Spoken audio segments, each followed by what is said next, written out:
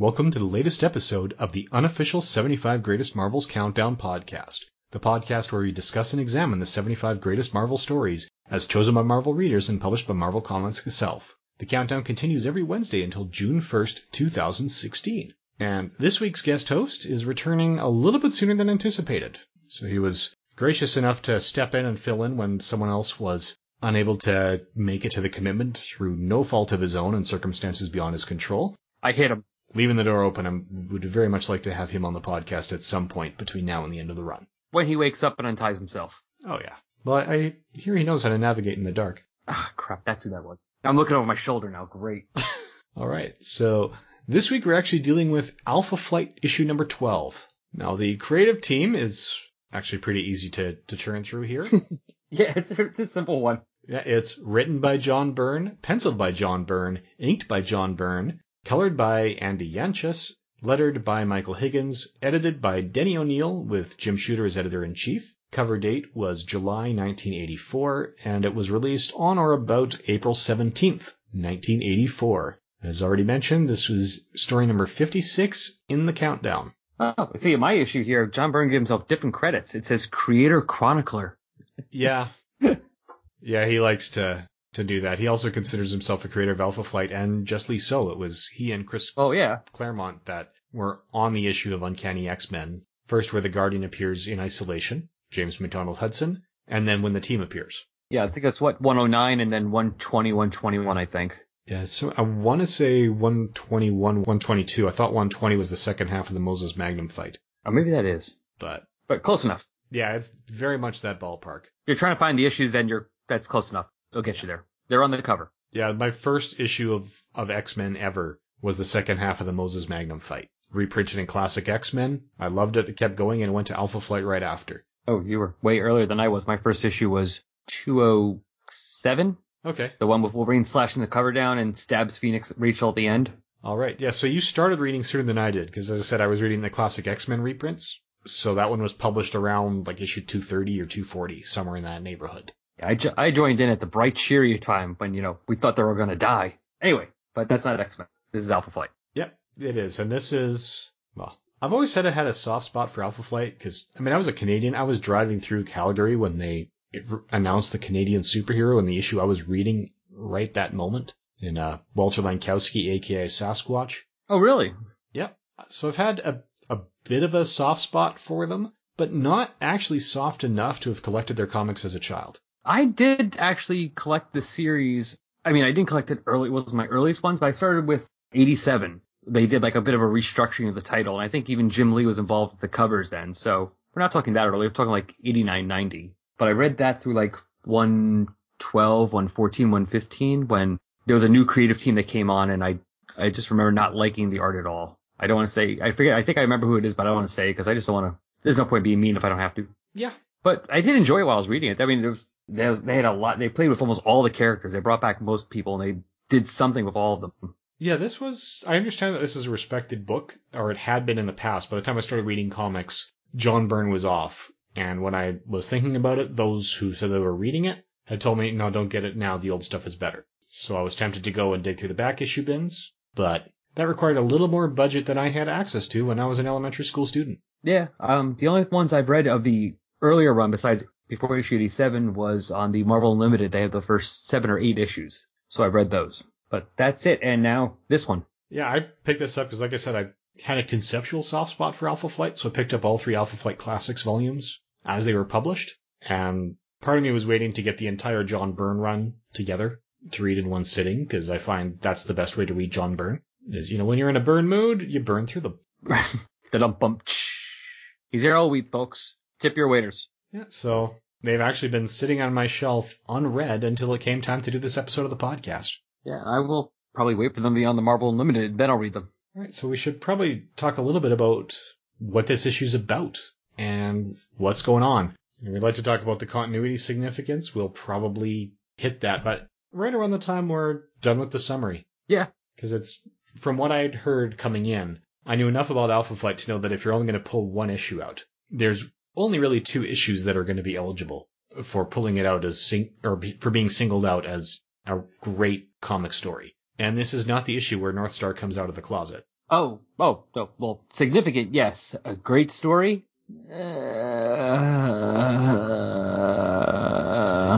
Significant. Very significant. But they could have done much better for that. I mean, you want better story, it does that. Flash 54, 55, when Piper comes out. Yeah, I'll give that Alpha Flight story when Northstar comes out credit for taking the risk of being the first issue from either of the big two. Yeah, to have one of the main characters, because Piper still wasn't, he was a supporting character. Yeah, this is someone who ostensibly was one of the, at least co-stars, if not the star of the book, one of the few characters who'd been there for the full run. Yeah, since the beginning. But it wasn't that great. It was that was towards the end of me getting the book. By that time, I was getting near the end of, okay, maybe I won't be getting this. Yeah, I read it in reprint. I think it was reprinted in the back of one of the issues leading up to his wedding in the Astonishing run, and it was, yeah, full kudos for the historical significance that has for the industry, but it felt like they were saying, this is what we're going to throw down, this is that major landmark we're going to hit, and they got so focused on that they forgot how to tell a great story. Yeah, the plan for the issue was, this is the issue that Northstar comes out. Okay, what are you going to do in it? This is the issue where Northstar comes out. Well, what about the subplots? What are the characters going to do? No, this is the issue that Northstar comes out. Do you have anything else? Anyway, so there's only two significant issues. This is not that one. So this one opens with James MacDonald Hudson's wife in what she soon understands as captivity. Yes. In a very, very white room. Oh, yeah. Either that or John got tired of doing backgrounds. Oh, it would have been Andy as the colorist. Oh, yeah. Andy? Damn it. Andy Anchus, but it could have been a white room because John Byrne was so light on the backgrounds everywhere, just different rooms got different colors so you could tell them apart. Yeah. This building is white. When we go to the flashback where we find out her captor, none other than Jerry? Yep, Jerry Jackson. When they're going to flashbacks, anytime he was in the original government buildings, it was yellow backgrounds. And actually, oh yeah, I didn't realize that. Also, I'm wondering if that was intentional. The flashback is all, like, everything has color to it, all the backgrounds, but the current stuff is all just white.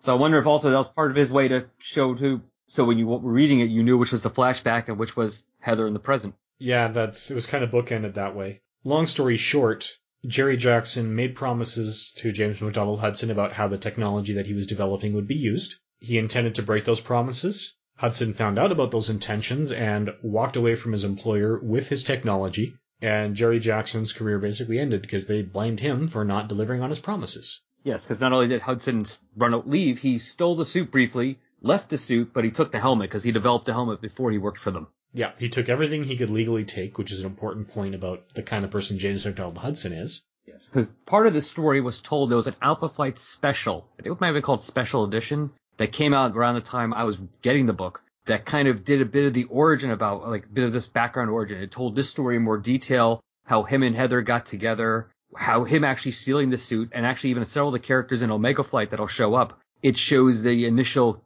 recruitment of them and training of these characters. So it's actually like, even though I only just read this today, I actually knew who half those characters were because they had appeared in that special, like Smart Alec, who I don't know ever comes back. Yeah, he was unfamiliar to me, but yeah, so we get that. Anyway, end of the flashback, we find out that, yeah, Jerry Jackson is gung-ho to track down James MacDonald Hudson. His wife is storming out of the room past the only person that she sees there, who's essentially an anorexic. Nigel painting? Yeah, she was, I don't know, her attire is like, I don't know, she looks like the anorexic secretary with kind of a punk rock look and a lot of cleavage. Oh, she looks like, what's her name from the second Men in Black movie, the way she looked. Because she was so, like, skinny then. Yeah, little Lara Flynn Boyle, yeah. That's it. Yeah. And anyway, so we do find out that Heather can actually peel this woman's face off. So she's not just a normal woman, which probably explains why she's able to toss Heather around the room. Yes. And Heather goes to scratch her eyes out. I love that. Yeah. Which actually shows a lot about Heather Hudson here. She is not a damsel in distress. No, she will fight. Oh, real quick though, before we get out of this, I know it's not part of the synopsis, but I am very entertained that when Jerry Jackson finds out that Hudson is Guardian, and you see him in that panel, he's on the phone, and then the next page he says, and I went to Roxxon, and apparently I also waited 10 years. Because look at him. He's not even 40 in that one. Dark hair. Next page. All white. He went gray overnight, apparently.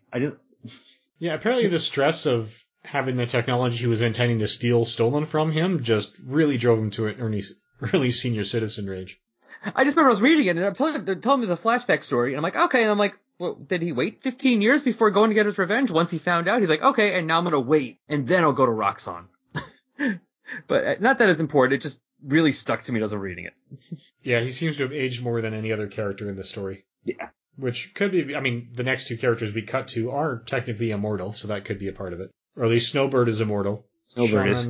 Shaman's not immortal, but he seems to age well, we'll say. Yeah. He's an awesome character. I always wish they would do more. He could do more in the mainstream, stuff besides Alpha Flight. Yeah, I've seen him in Alpha Flight, and he's always fun. Yeah, when something major and magical is going down and Doc Strange wants friends, if they need more than 3 or 4, he's usually number 5. Yeah. Brother Voodoo gets called, Damien Hellstrom gets called, you've even had Nico from Runaways get called, and it seems like Shaman's next on the list. Which is kind of insulting. Like, okay, we're going to call the teenage girl and the guy we're pretty sure is going to betray us. Yeah. Damien, Nico, come on in. Oh, yeah, and I guess the guy from Alpha Flight, too.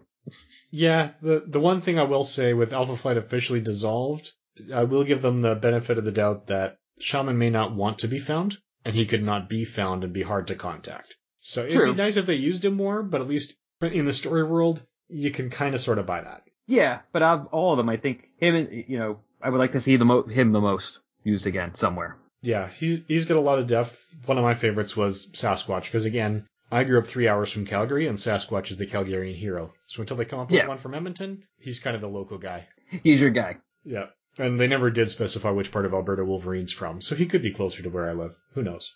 But he and Aurora are next. They are romantically involved at this point. Yes. And Sasquatch is a scientist who's built himself this anti-friction suit so he can survive flying at Aurora's speeds. So it is nice that they're actually taking into account the fact that a lot of these flying characters can withstand a lot more air friction than their passengers. Yeah, and unlike the Flash, he doesn't have the aura that extends to whatever he's holding or carrying. Yeah, which I think for both Flash and Superman, that's a bit of the afterthought where they're saying, yeah, these guys would be burning up. Well, no, there's parts of his powers we just haven't mentioned yet. Yeah. Well, Superman, at least pre-Crisis, was always wrap you in my indestructible cape. Yeah. So they at least did it for Superman, but Flash, yeah, that was probably just like, how did we do that? So then from there we see Puck, who is also a member of the team, and North Star traveling together. We see Marina, who is apparently at this point romantically involved with Submariner to the point that she misses the call. Yeah, so. She's just in the page to know that she's not there. Although I'm a bit disturbing when they call her a tantalizing child woman that he's fallen in love with. I'm like, that makes its name or sound a bit creepy. Yeah, the history I've seen from her I've seen later issues of Alpha Flight, I think just the one Secret Wars crossover. But if this is anything like the way she was used in J. Michael Straczynski's Supreme Power, she is physically an adult, but just raised so far away from society that she's like a child in how she understands it. Yeah, see, I mean, I don't remember much. The only thing I ever read Marina was 2 issues of Power Pack that she guest starred in. Okay. But otherwise, this is it, really. So just reading that description, it just makes it, I mean, if you're just reading this issue and that's it, and that's all you know of Marina, you're just looking at Namor like, okay. You're like, no, really? She's an adult. Mentally? Who cares? Yeah, and Namor is the kind of guy who maybe doesn't care about the mind as long as it gets the body, but we'll see. And then again, also, Namor's only the one that they haven't, like, one of the few that haven't retconned time frame.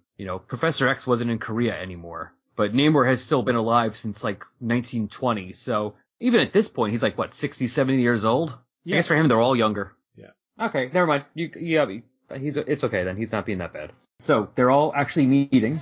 Yeah, they get everyone on the team together except James McDonald Hudson. We get, the transformation into Sasquatch, and, he and North Star have a bit of a brouhaha because, North Star is not the easiest person to get along with. North Star is a dick. Wait, can I say that on your show? Oh, yeah. Okay, North Star is a dick. That's just that's just basically his personality. Yeah. He's a jerk. Very much so. And Sasquatch, there's comments that he's finding it harder to control and becoming more and more animalistic with each transformation. Yeah, this is, I remember from what I read about Alpha Flight and what I read later on, this is the whole Great Beast storyline coming up. It could well be. Like I said, I've got a lot I want to read, so. But yeah, because Sasquatch ends up fighting everybody. Yeah. Pretty much this issue right here. Yeah, and from there they teleport to a confrontation with Omega Flight. So I guess if Alpha Flight's the first, Omega Flight's the last, and they skip the rest of the Greek alphabet. Exactly. Well, Beta and Gamma Flight do show up much, much later. They actually do exist. Yeah, so it sounds like Canada has quite the developed superhero team history. We just don't see a lot of stories with them. And they usually end up betraying each other and stuff like that. Yeah. So from here, we cut to, as we said, Guardian already fighting Omega Flight here. So we're looking at 6 members of Omega Flight, one of whom seems to already be out. Although he does kind of recover. Yeah. Yeah, it's odd. Flashback is drawn like he's out. I guess that's probably just one of his duplicates. I think the main flashback is the one with the black top and the white bottom on his costume. And the other two are the ones with the white top, and I think that's how you tell them apart. Yeah, the ones that appear almost like negatives. So we get actually a fairly well choreographed flight. We see some impact. For example, Snowbird, she was previously enchanted by Shaman to have that immortal power because she was aging quite quickly, as we learned strictly through the exposition in the story. And he realizes it's his fault because the magics he used tied her to the land. So this establishes something that has shown up in recent X-Men issues, that magic can actually see national borders. Yeah. So That's right. Yeah, she's actually bound to Canada. She cannot leave Canada. Which is what they've done also with Captain Britain. I know they've done it off and on, but many times his power's been tied where he actually leaves Britain, he loses power. Not as quickly as Snowbird here, where she starts aging rapidly, but his power usually starts dwindling after, the longer he's away from home. Yeah, there's a few things. Now, there does seem to be a little bit of John Byrne, shall we say, making the best use of his time. It's on page 102 of the Alpha Flight Classics Volume 2 trade paperback. It looks like it's page 28 in the numbered issue. The last three panels, I swear he drew one panel and zoomed in. Yeah, it looks exactly the same. Even like the little line on his mouth on Smart Alec on the last three panels. Yeah, that looks like it. He photostated it or recopied it. Yeah, which, to be fair to John Byrne, he's writing, penciling, and inking, I think, multiple titles at this point, because I believe this came out during his Fantastic Four run. I think so. I know he wasn't on Hulk yet, but I think he was doing it for FF at the time. Even if he wasn't, this is an extra-sized issue, and he's still doing all the art chores himself. Yeah.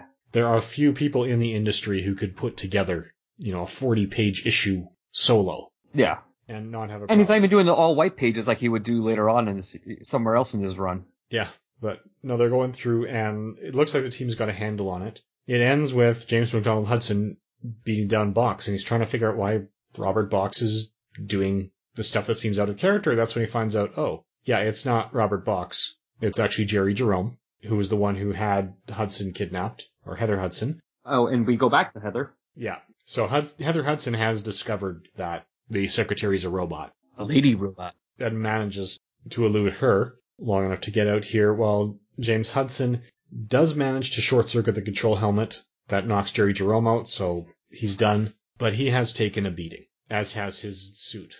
His suit is damaged. Yeah. And he realizes he's got to get the power pack disconnected properly and safely within about 10 seconds, or it's going to blow. And I do like the 9-panel grid where each panel you could see is a number with him in the panel trying to undo his suit. Yeah, you get that nice countdown on the page, and right when he's about to get the job done, Heather walks in the room and distracts him. Yes. And he goes, what? And boom. Yeah, so as tragic as it is for Heather to watch her husband die, reading this page, it's entirely possible that if she hadn't chosen that moment to walk through the room, he wouldn't have died.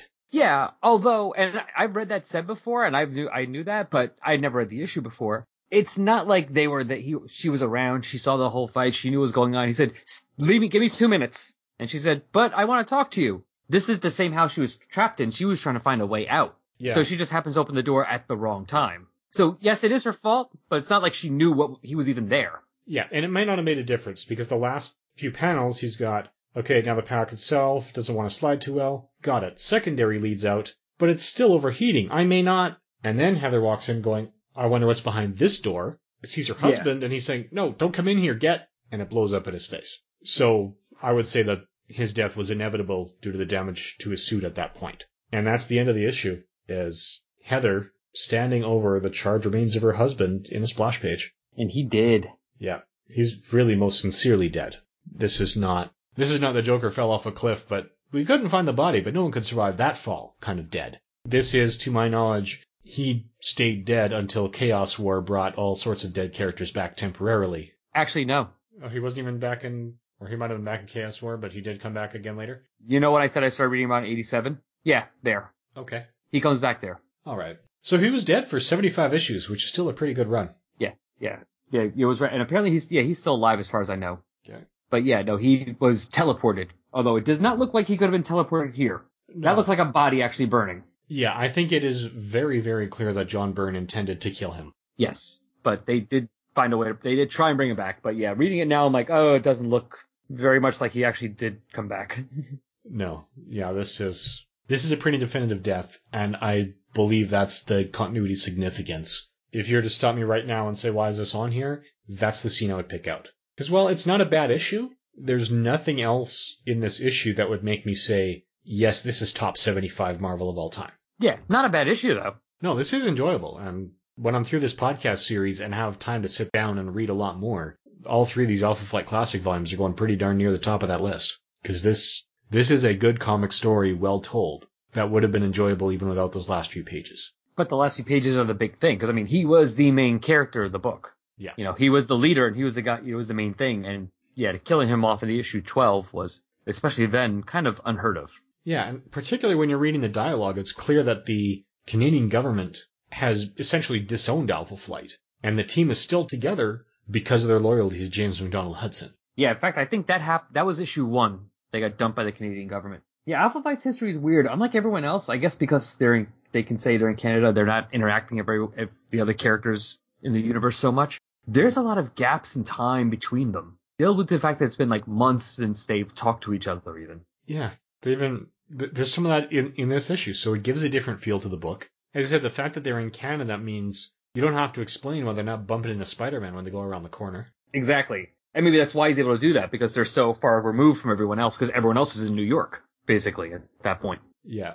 I don't remember the exact timelines. The West Coast Avengers may have been active at or near this time. Let's see. I think Would have been close. I was looking up Alpha Flight real quick in Comic Book DB, and it said 83 it started. And West Coast Avengers, I think the miniseries was like 84. So that might have at least have started by now, but just been starting. Yeah, September 1984 was the cover date on West Coast Avengers #1, the 4-issue miniseries. So yeah, this issue of Alpha Flight, issue 12, was published 2 months before West Coast Avengers. Okay, so it hadn't really started yet. No, it was undeniably on the table. Right, that's some of the production offices would have been building towards. Yeah, but I know like there's one line where Puck thinks, Mac promised me I wouldn't be left out like last time they got together, and he said the box says issue 1. Yeah. So they're alluding that the last time Alpha Flight actually did something, got together was the first issue, and this is issue 12. Yeah, or at least that's when, Mac made the promise. Might have been issue 1.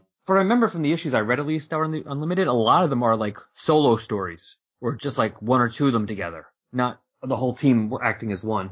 It's entirely possible. I mean, it wouldn't surprise me if, when Puck was saying that's the last time that they acted together, if that would have been, just because they, rather than add a new character to the team, just say, yeah, he was already a member of the team when they showed up in the X-Men, but he wasn't there that day. Yeah. We forgot to get him. We overlooked him. That's it. Northstar was supposed to get him. He's a jerk. That's the answer for everything. So, and I think that's probably the impact that's had on the story, and on the industry, because this is a major turning point for the book. We've got 12 issues establishing that everyone's together for the sake of Mac, and now Mac's dead. Yeah. So it killed him, and it basically made Heather go from supporting character to becoming Vindicator herself. Yeah, so she ends up taking over the suit, which is nice. One of the first female leads outside the X-Books. Yes. Yeah.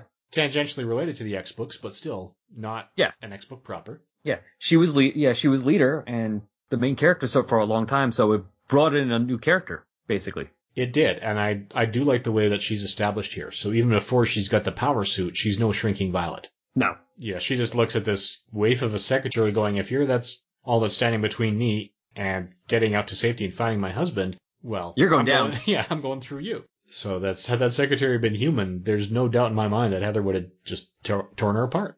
Actually, the way Heather went for it and the way the face just came off, I think Heather was going for the eyes. Yeah, you don't accidentally tear a robot's face off unless you're trying to seriously scratch the human being you believe it is. Yeah. She's like, I'm just going to blind you, and then I can walk out. Yeah. Yeah, so kudos to Heather, and I can see her as pulling the team together. And of course, John Byrne's Love of Wolverine is there. The trade paperback has the cover to issue 13, which is Wolverine protecting Heather. Yeah, he does show up a few times, I know, in this series. Yeah, which makes sense, because that's his history. Mac and Heather have a huge part of him refinding his humanity after Weapon X. And he's supposed to have been like one of the original members. Yeah, in the backstory, the original plot for Alpha Flight was that Wolverine would be the leader in the field, and Mac would sort of lead it from a distance. And when Wolverine joined the X-Men, Mac got bumped into the field role. Yeah. Yeah, Mac was supposed to be the guy in charge, and Wolverine was just like, he was like the sergeant. take him out, leave him in, I deal with everything else. Yeah, so those of us who grew up on G.I. Joe comics, Mac was supposed to be Hawk, Wolverine was supposed to be Duke. Perfect. That works. And I think, well, we've covered my personal story with this, how I first got exposed to it, sitting on my shelf until this podcast came due. How about you, Al? Have you had, we know that you've been reading a lot of Alpha Flight. Did you go back and reread this before the Digital Unlimited? Was it also just for the podcast? Just for the show, because this, like I said, Digital Unlimited, last I checked, only had up to issue 7 or 8. Okay. So I only got a copy of this for the show. Otherwise, I was just going to wait till they were on there. So as someone with a little more familiarity with Alpha Flight, how does it strike you? It was better than I thought.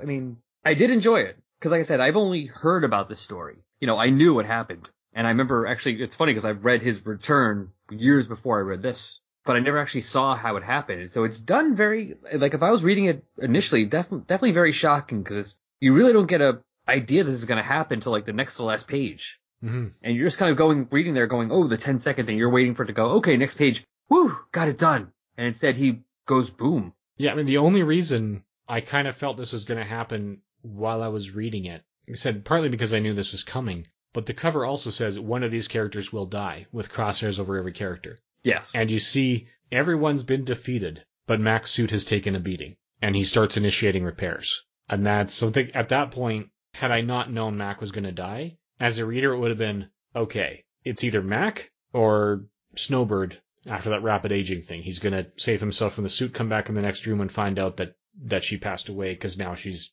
in the body of a 150-year-old or something along those lines. Yeah. But I actually put this like as one of the bigger shocks Marvel has done, surprises killing the main character off, up with the last page of Thunderbolts and the death of Gwen Stacy. Okay.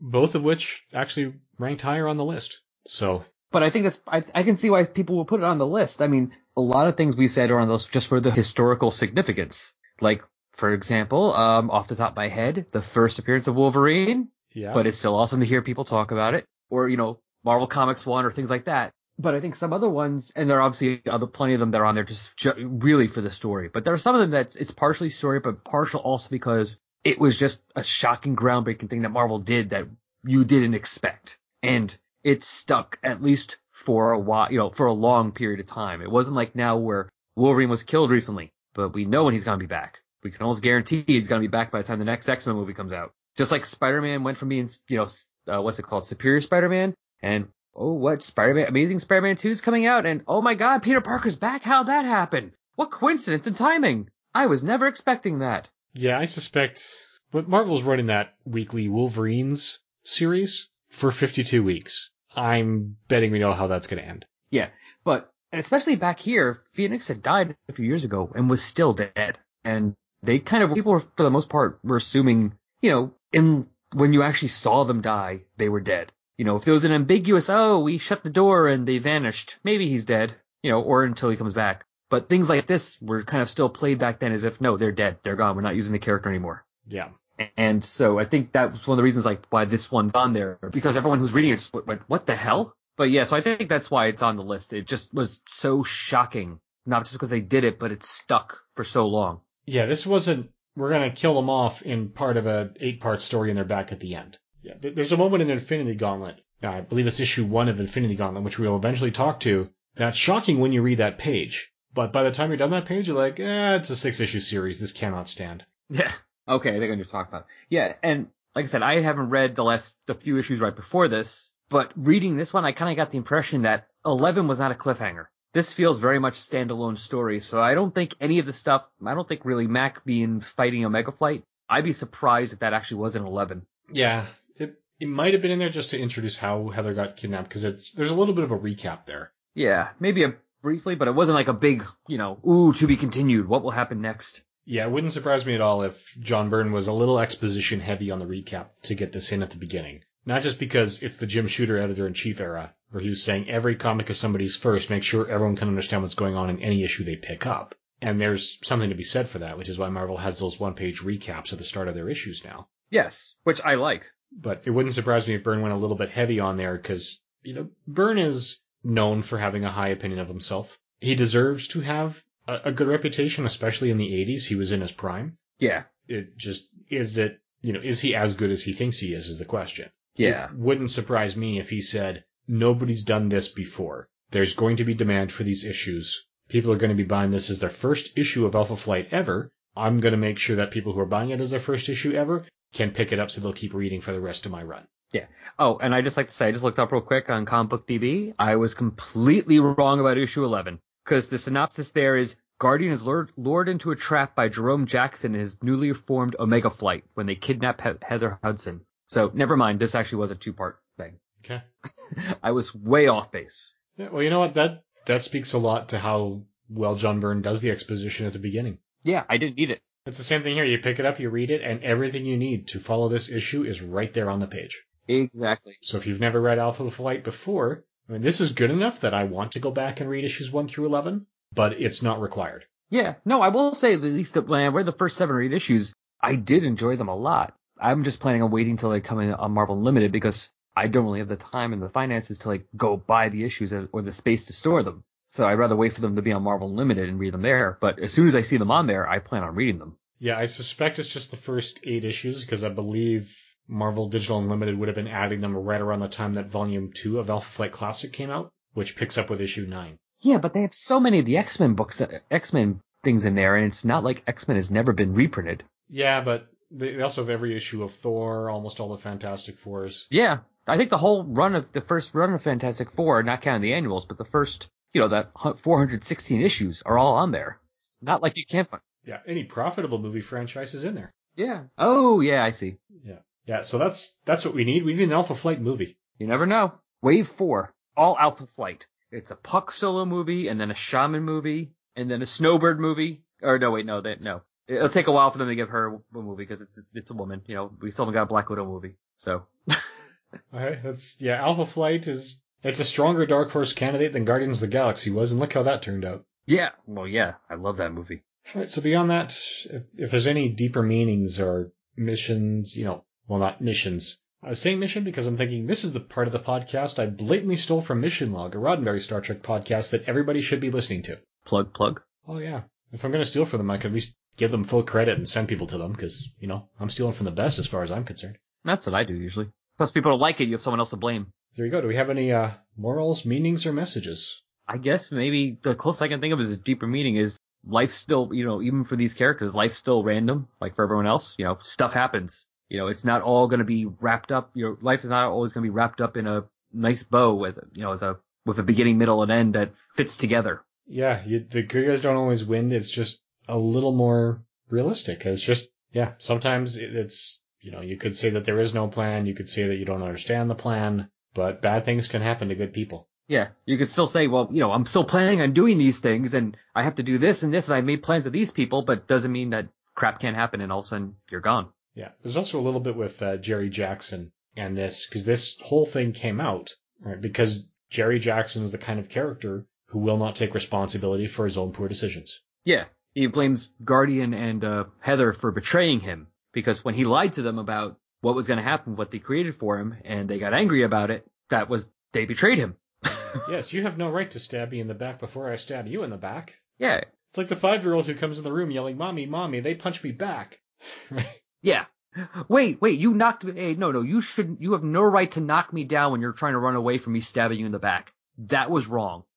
That hurt. In here. Yeah, that's what it all comes down to, but it's hard to ascribe that as the message given that when it's all said and done, Jerome Jackson ends up in a better position than Mac does. Oh, no, he died. I'm pretty sure they said he died in there, so he died first. Okay. For some reason I was thinking he was just comatose. No, hold on, let me skim back real quick, but I'm pretty certain. Oh, yeah, you're right. Box says he won't answer you, Miss Courtney. He can't, not ever again. So, that strongly implies death. Yeah. I mean, well, granted, he could just be completely, fried his brain. Yeah, I mean, that's an easier death to retcon than Max. We're looking at... Yeah, better than the charred corpse. Yeah, he screams, he collapses, he's physically intact, and that professional medical opinion comes from the guy tied up on the ground on the other side of the room. Yeah. So, he can't really go check for a pulse. Yeah, so I guess there's 2 major deaths because of this. So, again, Jerome Jackson gets his just desserts, which, as I said, that's got to be an easier retcon than the return of Mac. Yeah. At least from a writer standpoint, from a marketing standpoint, well, Mac's the one that sold the book.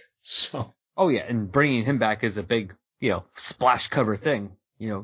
Guess who's back? Anyway, so I think that's it for the meetings. In terms of why it landed at this point on the list, as you've already said, as last page shockers go, it's a pretty good one. Now, there are others. We'll talk about Thunderbolts #1 on September 23rd, or at least in that podcast. And The Death of Gwen Stacy is the other one you mentioned, which is actually #1 on the list. So that's how we're going to end the 75-issue series in June of 2016. Can't think of anything else that really would fit that criteria. Maybe Death of Phoenix, but that was at least well more. From reading those stories, you can at least kind of get an idea that possibly could happen. Yeah. That was way more easy to tell earlier on than those 3 issues were. Yeah, I think the only other issues I could think of that end with a holy crap moment like that are 2 that didn't make the list at all. Now, I'm disappointed that none of Hickman's Secret Warriors made the list.